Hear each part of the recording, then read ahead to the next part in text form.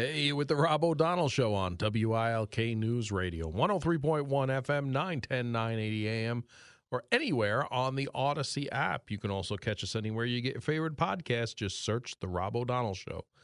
41 degrees and sunny here at 410 on this Tuesday, February 20th, 2024. And what's Tuesdays mean? Well, Tuesday with Tommy Marquez, our Veterans Affairs expert. He was a veteran himself in the Navy. Senior staffer in Congress for many years, and now he helps guiding our veterans get the benefits that they've earned and deserve in this world. Tommy, thanks for joining us this week. Hey, thanks for having me, Rob.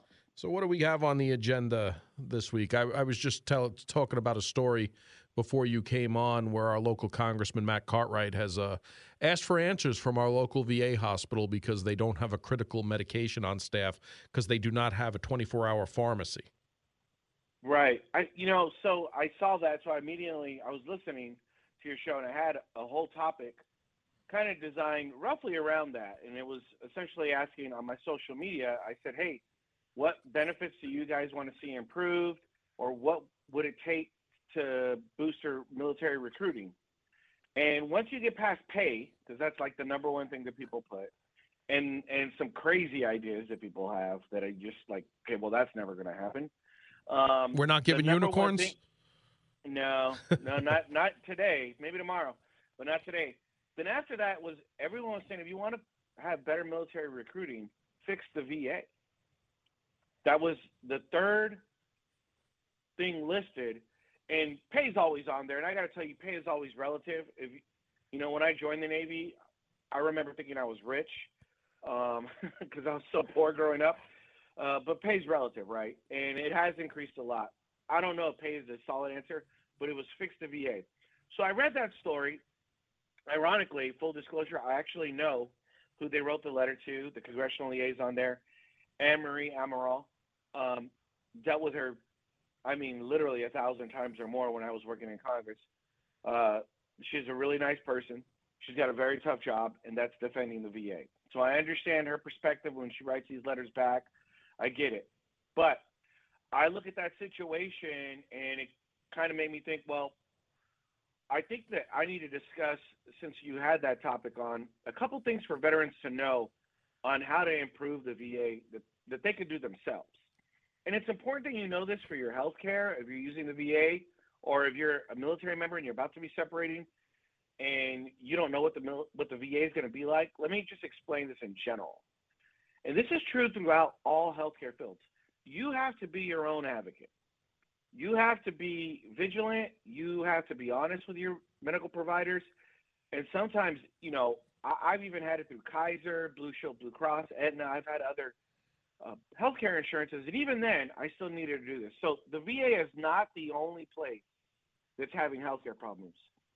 But, man, the VA sure does feel like it's got the most healthcare problems, okay? So if you're a veteran and you're unhappy with the care, or your loved one is a veteran and you're unhappy with their care at the VA, there is things you can do to improve it. And there is steps that you can take to get it corrected, and in some cases a monetary benefit to rectify the situation. I know we all hear that you can't sue the VA. Well, that's not 100% true. But let's take a step back. So if you're unhappy with your care with your medical provider at the VA, this is what I encourage every veteran to do. And the story you told highlights this. Go to your member of Congress. Your member of Congress, I don't care what party they're in. If they do their job well, taking care of veterans, and write a letter like the one that Congressman Cartwright did, it's going to have a major rippling effect at that VA facility. I guarantee it. They're going to have to come up with some sort of alternative to not having that medicine available and not having a 24-hour pharmacy. Now, I don't understand why this hospital doesn't have a 24-hour pharmacy, to be honest with you. It is not a clinic through the VA, so it should have one. Maybe they need to reassess their funding so that they can provide an emergency 24-hour pharmacy. That might just be an important thing. But if 3 people have been negatively affected by this, bad stories at the VA are like cockroaches. For every one you hear, there's 1,000 more, right? And so I got to believe that this is an ongoing issue with that facility. And I imagine it's going to get rectified. Or the director of that facility is going to have to find employment elsewhere. It's just that simple.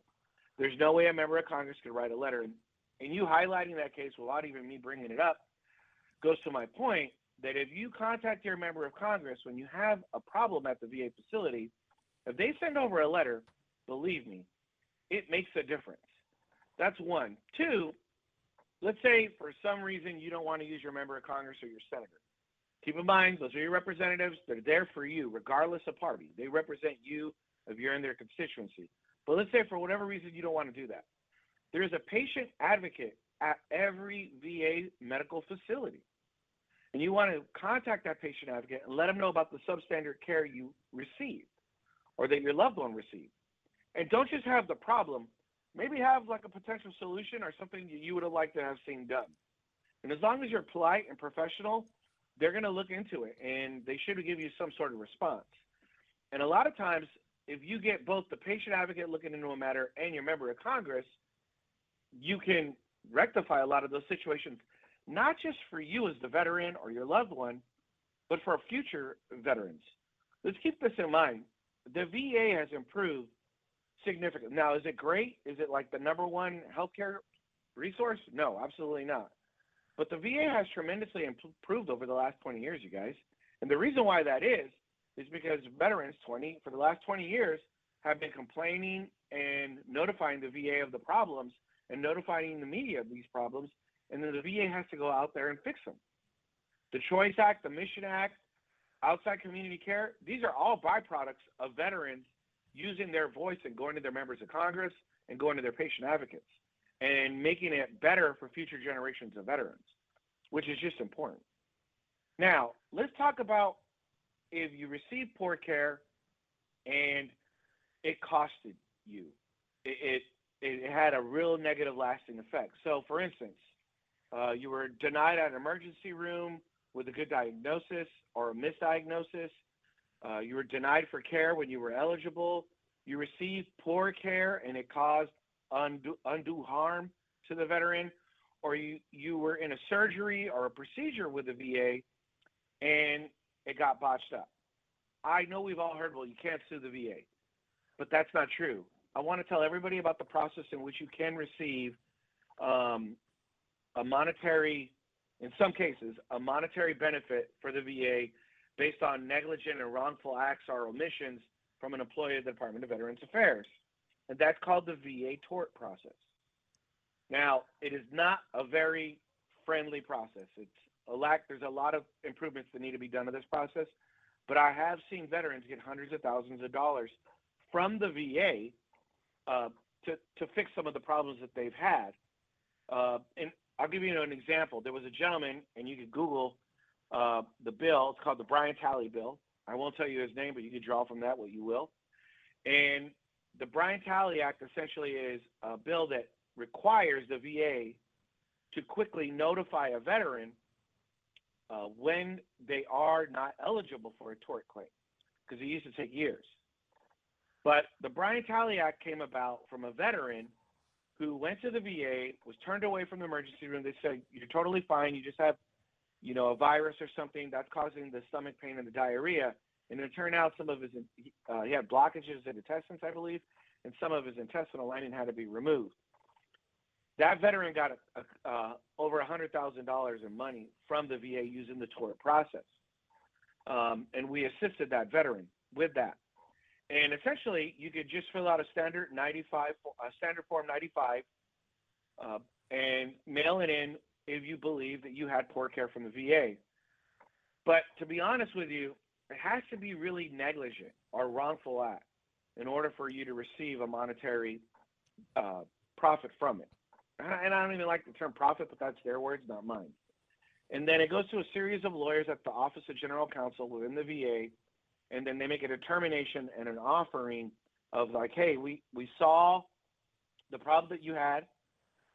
Here's where we have our admission that, yes, we made these mistakes, and here's our suggested amount of money to fix the problem.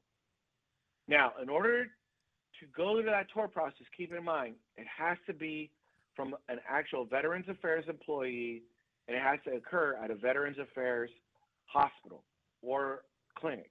It has to be a healthcare center of theirs. You can't go to the outside care and then try to sue using the tort process. In that scenario, you go through your local state board for handling of medical health insurance. And they will go ahead and work with you at the state level. So if you were issued that care and it was sent outside into the public, you have to go through your state. And if it's at a VA facility, you can use the VA tort process. Now, I know that's a lot to ingest. There's probably a lot of veterans who've got examples of poor care that they've received, and they want more information on this. So let me tell you, as I always do, you can find this information on my social media. My handle's at Tommy Marquez Consulting, and it's on TikTok, Facebook, and Instagram. I cover tort claims. I cover VA healthcare. I cover how to find your member of Congress. And beyond the money and all those other things for the tort process and if you're eligible or not, the real thing is this. As veterans, we owe it to each other to try to improve the system for future generations of veterans. And just being upset and complaining at your local post or Legion and just railing about the VA and never doing anything about it, not contacting your member of Congress, not contacting your patient advocate, that really doesn't change and improve the VA. It might make you feel better at the end of the night, but it's not going to actually change things. If you want real change, I'm telling you, use your member of Congress, use your patient advocate. And in cases where it has caused you severe harm, then by all means, see if you're eligible for a VA tort claim.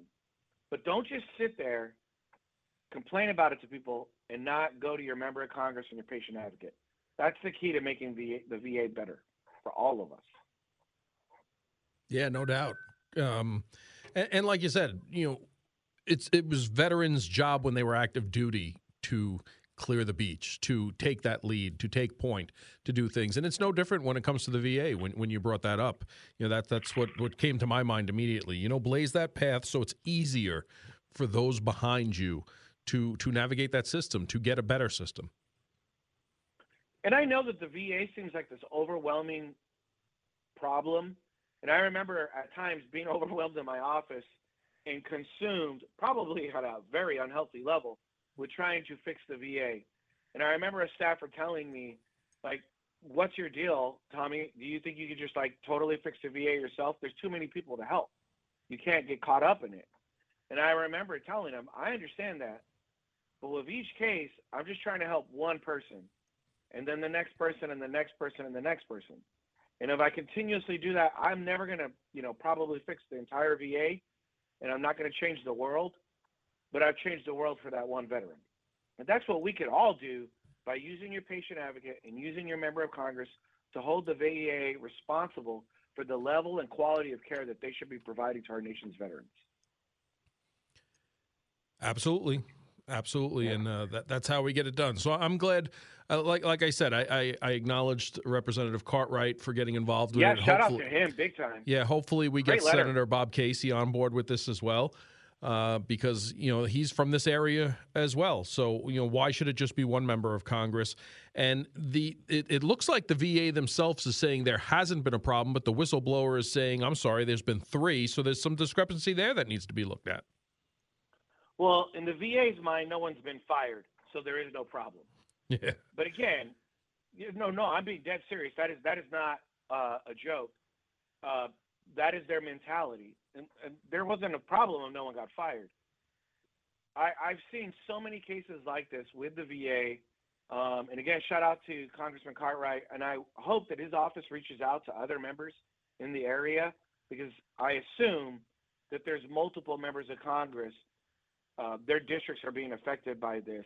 I don't know the area well, and I'm looking forward to actually going up there and seeing the area with you, Rob, so I can learn more about it. But there needs to be changes at every VA facility. I guarantee it. And if you're not contacting your member, if you're not contacting your patient advocate, it's just going to continuously be a problem, because they don't care about the individual. It's just sad. But they don't care about the problem and the individual and the veteran there if they don't complain. They only are going to fix it if it affects them, if people are getting fired, if people are being held accountable. Only then will you see changes happen. Well, great advice as always. So at Tommy Marquez Consulting, always follow him. I share what you share. So, Tommy, thanks for joining us again this week. Thank you, Rob. Have a great night.